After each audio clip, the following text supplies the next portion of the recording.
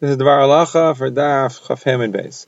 The Gemara brings a Mishnah in Demai in Parak Vav Mishnah Test that says that when a Chaver and Amaretz inherit their father, so the Chaver can tell his brother the Amaretz, you take the Chitim over there and I'll take the Chitim over here.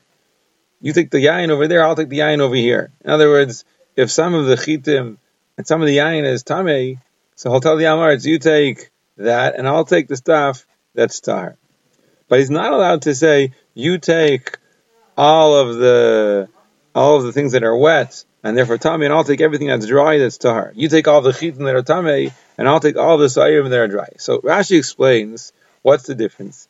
In the Reisha, in the first case where they're dividing everything between them, each brother is getting half, so then we say yesh breira. What does it mean yesh breira? Yesh breira means when we split up today, we look at it that what we decided today is what actually happened way back when. In other words, when the brothers inherited their father, since they decided today that one brother is going to get half of the chitim and the other brother is going to get the other half, we say that actually when the father died, the one brother inherited his half of chitim and the other brother inherited his half of chitim. Nothing happened now. When we say now that they're going to divide the chitim in a certain way, we say that retroactively, that's what each brother inherited respectively. However, in the Seifa, when one brother is taking all of the things that are wet and the other brother is taking all the things that are dry, one brother is taking all of the chitim, the other brother is taking all of the sayim, we can't say breira. Because certainly each brother inherited half of everything. If each brother is ending up with all of one thing, so then obviously what happened is each brother took his half and exchanged it with the other brother for the other brother's half of the other thing. So that means we couldn't say that initially each one inherited all of one thing, because Yerusha doesn't work that way. Yerusha works that each brother inherits half. So therefore it's impossible to say breira. So rather, what are we saying? We're saying that each brother inherited half of everything, and then they decided to trade with each other so that each brother should end up with all of one thing. In such a case, that's lifnei ivros d'michshal. You're being machshel your brother. One brother, the chaver, is giving his brother the amaretz all of the things that are tamei, all of the problematic items, and he's being machshel him, and therefore it's aser. Now Tosfos asks on Rashi, because according to Rashi, that this Mishnah depends on the din of breira. That means we find a stam Mishnah the yesh breira, meaning the Mishnah is telling us that when the brothers decide how to divide things now, we look at it that's what happened initially, that it's huvra adavar l'mafreya, that's the way the inheritance happened when the father died. Now that's shver on Rabbi Yochanan, because Rabbi Yochanan paskins that we don't say yesh breira. We don't say that when we decide now how to divide things, that's how it was all along. We say that when we decide now how to divide things, so now it's like the brothers are trading and selling one to the other. Now the problem is that we know Rabbi Yochanan knows Halacha Kistam Mishnah. Rabbi Yochanan always paskins like a Stam Mishnah. So how does Rabbi Yochanan paskin that Ein Breira when this Mishnah seems to imply that Yesh Breira? And the end, Tosfos says that we find other Mishnayos, other Stam Mishnayos that hold Ein Breira, and therefore it's not a kasha in Rabbi Yochanan. Now we paskin that Yesh Breira midrabanan, but not midaraisa. It's more like this in the Mishnah Berurah in our Chaim, Siman Taf, Yod Gimel, Gav Yochas Erevin, that for a din derabanan like Erevin, we'll say yesh breira. But for a din deraisa, then we hold ein breira.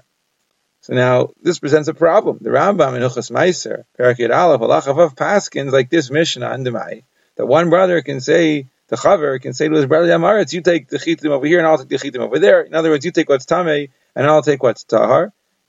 And based on what Rashi says, we're saying yesh breira.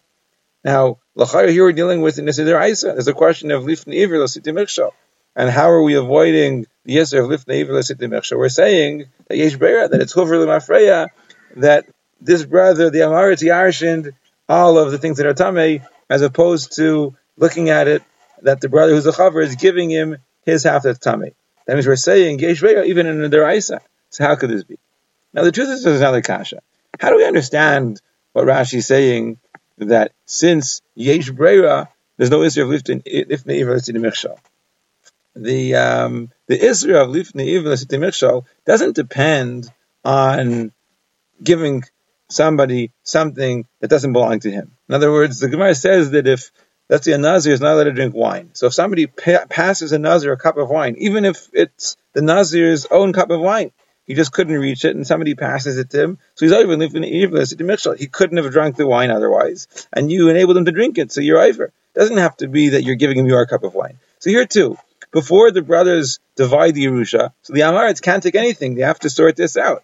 So the Chaver is preventing his brother from taking anything, and by dividing it, he's allowing his brother to take the things that are tummy. So why isn't that lifnei iver, even if it didn't belong to the Chaver? But by dividing it, he's allowing the Amaretz to take it, so that would be lifnei iver. So the Chazon Ish in Shvius Siman Dalet Os Tes Vav says, to answer this kasha, that the truth is that even L'man Diamar Ein Breira, even if I wouldn't say Yesh Breira, there still wouldn't be an Isra of lifnei iver in this case. Why not? Because his brother, the Amaretz, has the right to demand his chelak. Both brothers inherit, and each brother has the right to demand his chelak. His brother has the right to tell him, the Chaver, I want to divide it. And therefore the Chaver doesn't have an obligation to prevent his brother from dividing. And when they divide, it's not like he's giving his brother his chelak. He doesn't have the right and the chiyuv to prevent his brother from dividing. So it's rather like the brother, the Amaretz, is taking his chelak.